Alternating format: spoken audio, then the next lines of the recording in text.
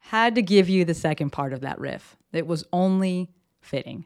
Hello, my podcast people, and thank you for joining me for part 2 of Blame It All on My Roots. This is the second episode in my little 2-part series where I am documenting the top 7 takeaways from the Garth Brooks documentary, The Road I'm On. On Monday, I shared part 1, and we went through takeaways number 1 through 3. And in today's episode, I promise there's no surprises. We are going to finish those out, and we're going to give you takeaways 4 through 7. All this and more, but first, hey DJ, gimme that heartbeat.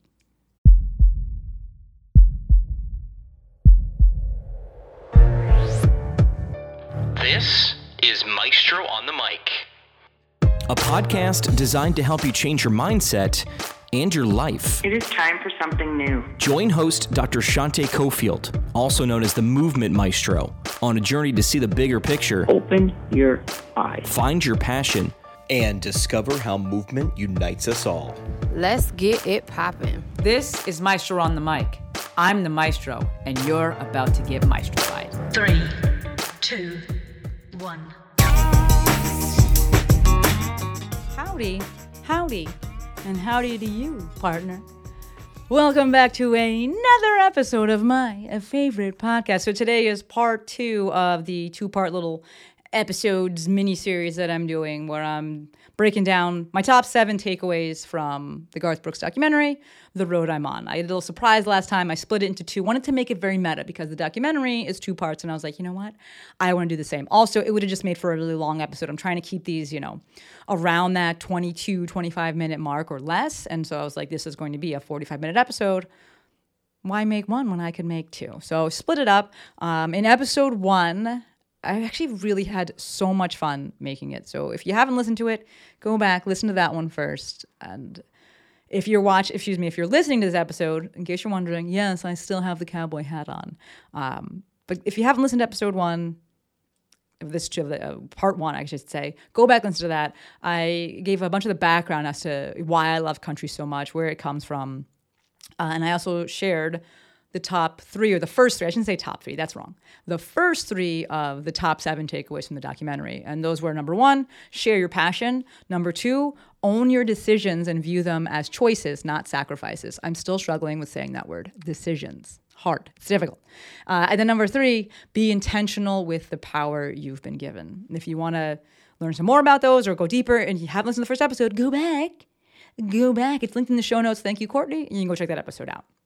Today, we're going to break down the remaining 4 takeaways from that documentary. So I'm going right now. I'm like, should I say more about the documentary? Hopefully you listened to, or you watched on YouTube part 1 of this, right? Again, this is all based on Garth Brooks' documentary. It came out in 2019. I watched it 2 weeks ago. It's called The Road I'm On. It just moved me. It moved me. Like, it rocked me in the best way. And so we got 2 episodes all about it. So today we're going to break down the remaining 4 takeaways. So let's hop right into this thing because I'm excited. Number 4, teamwork makes the dream work. So Garth Brooks literally changed country music. He changed the face of it. He brought it to the forefront. He brought it into mainstream. He was like on top of the pop charts. Like, he did so much in his career and continues to do so much, just so much. But he didn't do it alone. And most notable, for me at least, with the way the documentary was set up, was the songwriters. So point number 3 was be intentional with the power you've been given. I spoke about this on Monday's episode, not last week, Monday's episode. And that song, one of the songs that really elucidated this or exemplified this was his song, We Shall Be Free. And I love that song. It was ahead of its time. It continues to still be very relevant. And he didn't write that song by himself. It was written by Stephanie Davis, and she's actually in the documentary and is like playing on the guitar and talking about the song. And you start to realize, like, this man feels larger than life, to be completely honest, but he didn't get there alone. He didn't do it alone. All of that success wasn't done alone. And we know kind of intuitively, and he had a wife, and his kids are there, and there's people obviously supporting him, but it was really like, if we look at the actual thing that brought him to his fame, which is him performing, that was not alone, because he had a band, and even more than that, they're songwriters. Right? That's a big, big thing. And it was just really cool just to think about that and the role that people play, and kind of, think about it like from like a sports team, and this kind of specificity and this positional nature of things, where some people are just really good at certain things. And some people are the front runners. And there's that, I talk about the documentary, another documentary all the time, 20 feet from stardom, 20 feet from fame, whatever. I know that some of you listen to this and you're like, how come you never get it right, Maestro? How come you never remember? Because I don't remember it. But it's something like that, 20 feet from stardom, 20 feet from fame. It's about the backup singers. And that not everyone gets to win. Not everyone gets to be that front runner. And not that Garth didn't deserve to be front runner. Like he, in my opinion, he has it. He has something. There's something there, something special about him. But it takes a team, right? A whole ass team. And it was just most notable for me, most poignant, most salient with the fact that they have songwriters, right? One of his biggest songs, The Dance, was written by Tony Arata. And he talks about this in the documentary, how Garth actually heard Tony perform it at I don't know if it was an open mic or whatever the situation, the circumstances were. And Garth said that he went up to him afterwards and said, hey, if I ever cut a record, that song needs to be on it. I want that song to be on it. And it's wild because you're like, Garth was going to write that fucking song. He breathed life into it. And they show kind of how the song was made. So it's the same song. He didn't grossly change everything. But the introduction, the way it makes it feel like a story. And even that, Garth didn't come up with, there's an opening initial part of the song. Garth didn't come up with that. He was in the studio, and the piano player, they had gone and seen a movie the night before, or I don't know, something like that. And there was a scene where there's horses running across snow. And Garth was like, I want a feeling like that. And then the dude sits down at the piano and is like, and plays, and then they got an intro to a song. And it wasn't Garth that did it, right? It takes a team. And everyone having their specialties and leaning into that.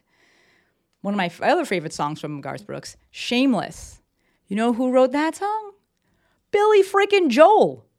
What? There's video footage in the documentary of Garth Brooks and Billy Joel's at the concert playing. He's playing the piano, and Garth's on the piano with a guitar. It takes a team. The takeaway here, you don't have to do it all alone. If you want to apply this to your own life and your own successes and things like that, your own journeys, you don't have to do it alone. And quite frankly, you cannot.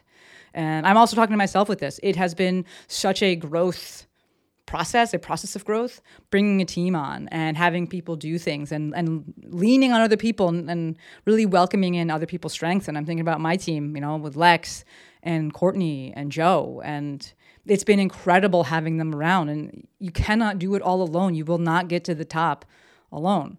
During COVID, I put up a picture of redwoods, and because they just kept popping up, and they weren't physically, popping up, metaphorically popping up, and also on Instagram popping up, and just kept hearing it. And so I was looked into it, and I did a post about it. And my brother Justin, who I've had on the podcast, if you can link that episode, thank you, Courtney. He slid into the comments with a phenomenal quote. I'm not going to read the whole thing to you, but one of the parts that he said was, no tree grows that tall by itself. And he went on to speak about the intricate network and how their root system, it doesn't go deep. The root system of redwoods actually grows very, very wide. It's not deep. It's not a solo thing I'm just going to plant myself here. It's I'm going to lean on other people, and I need other people. And he's talking about, the symbiosis and the symbiotic relationships that existed. But the part that I want to take away from that is no tree grows that tall by itself. So point number 4, takeaway number 4, teamwork makes the dream work. All right. Point number 5, it's not about you, it's about them. Many of you listening to this may be creators, or maybe you're looking to grow an audience. You're doing something in the online space. You're looking to grow a following. And to me, this point right here is it, right? And we'll just take the second part of that.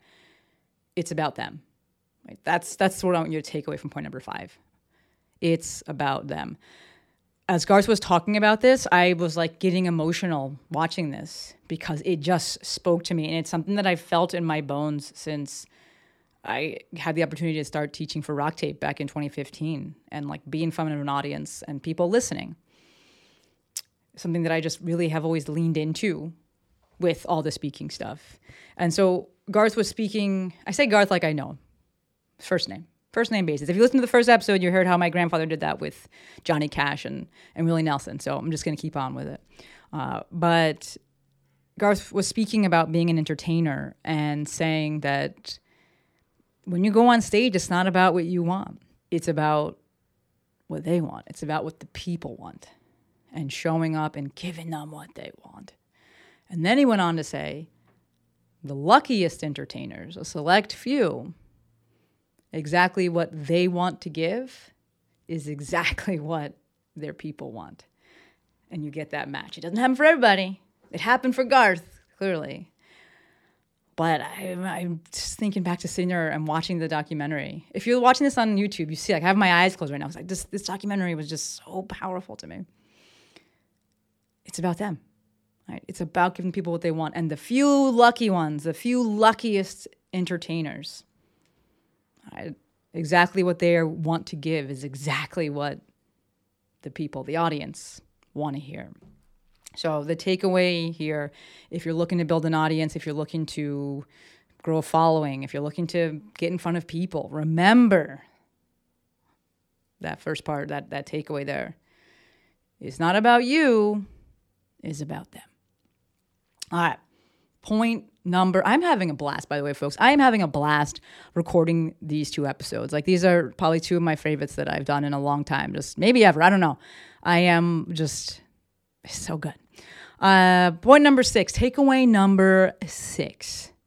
When people believe in you, believe them. This is something that I've said quite a bit. I put it in newsletters. I actually shared it on my broadcast channel not too long ago. Like, this is the real deal here. When people believe in you, believe them. I am privy to this world, this social media world and coaching, this business coaching world. And I watch people deal with, imposter syndrome. I fucking hate talking about it, but I watch people deal with, these confidence issues. And one of the things that I look to do is basically lend people my confidence. And I believe in them. And it's my hope that they believe me. I believe in you. I'm not going to fucking, blow smoke up your ass here. And I want people to walk away with this. When people believe in you, believe them. Whether it's, your family member, your mom, your dad, your brother, your sister, your dog, whatever. Your best friend, the people on social media, strangers, that's amazing. When people believe in you, believe in them. I'm thinking about Allison. And obviously, my mom was number 1. That goes without saying. But I'm thinking about Allison Evans, and she believed in me, and I fucking rode that rocket ship. I was like, all right, we're going to do this. So Garth Brooks, in the documentary, he tells about how the people in his hometown raised money for him, because he was like a local legend at this point, like playing places, and like he's being Garth. He's already, so you probably could have stayed at that level and been like, this is just my life, and like he's not going to be, massive star, but like that level of success seemingly would have been like really a big deal for most people. But people in his hometown raised money so that he could go to Nashville and so he could give it a shot. And he goes to Nashville and he realizes like the bureaucracy of things basically, and he's like, whoa, I don't know if I'm ready for this, because he actually talks about money and how someone came into the office where he was like getting interviewed or getting talked to, and the person was like asking for like a small amount of money, and Garth was like, what? Like, I make that in a night. And it was like $1,000, folks. It wasn't like $10,000 or anything crazy. But Garth was like, I make that in a night. And like, this guy's like begging for that. And like, whoa, like, he's like, Garth was like, I thought I would just go to Nashville and they'd be like, here's $1 million and like, just go sing. And so when he realizes it isn't what he thought it was going to be, he goes back home, actually. I believe it's Oklahoma. And he hides, actually, when he goes home. And he hides out because he feels like he let people down. But when he like comes out of hiding and he goes and he plays again, no one asks him for the money back. And what they do ask, what is one of the people, one of his friends ask is, so when are you going back?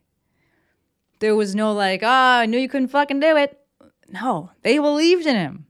And they actually created tangible evidence. They gave him money, right, of that belief. So the takeaway that I want you to take away, when people believe in you, believe them. Don't deny it. Don't give pushback. Don't ignore it.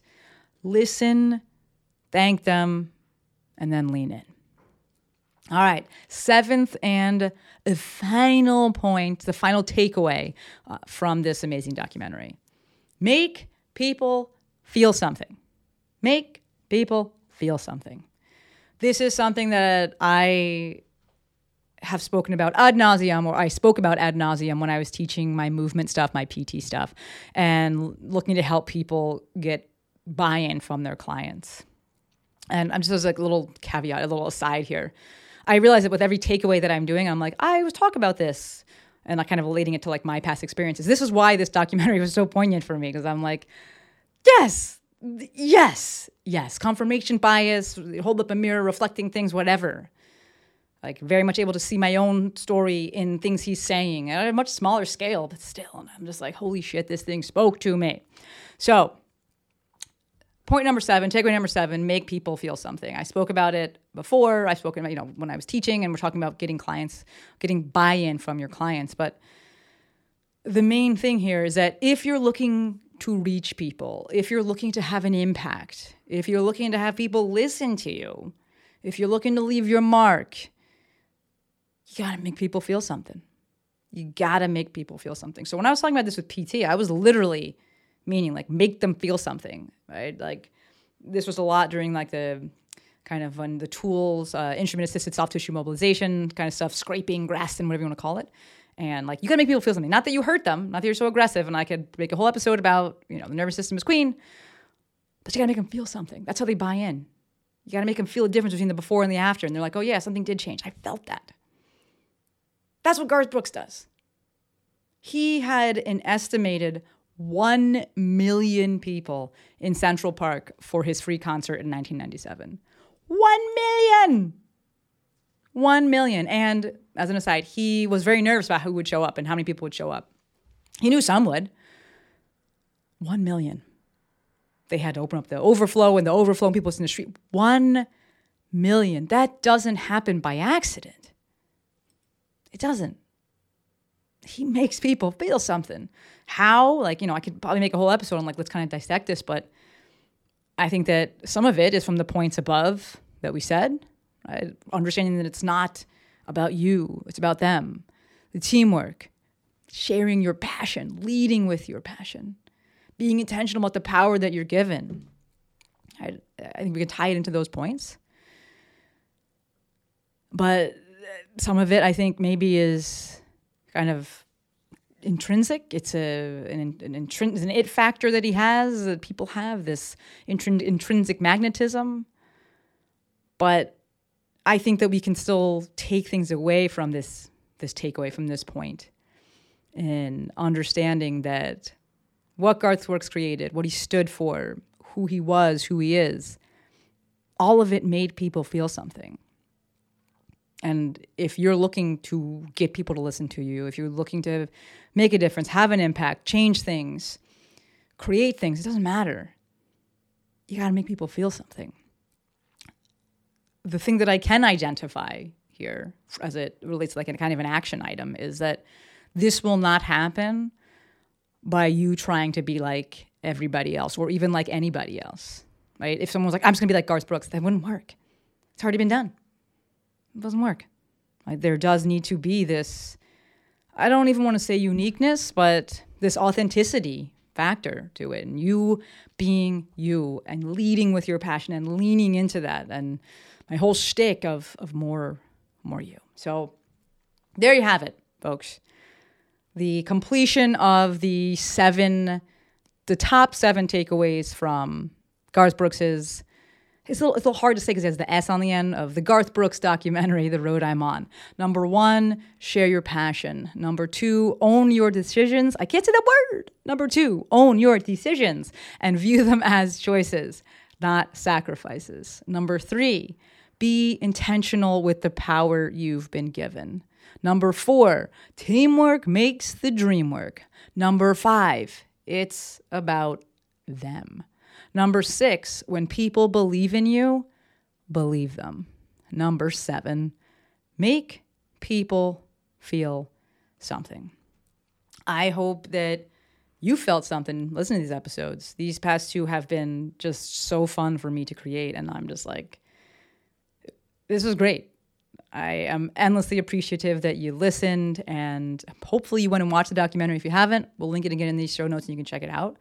But I do have a CTA, a call to action today. And that is, I would love to know your favorite Garth Brooks song. I know a bunch of you listen to country music. Let me know. Text me, 310-737-2345. Shoot me a DM at The Movement Maestro. Don't email me. Please don't ever email me.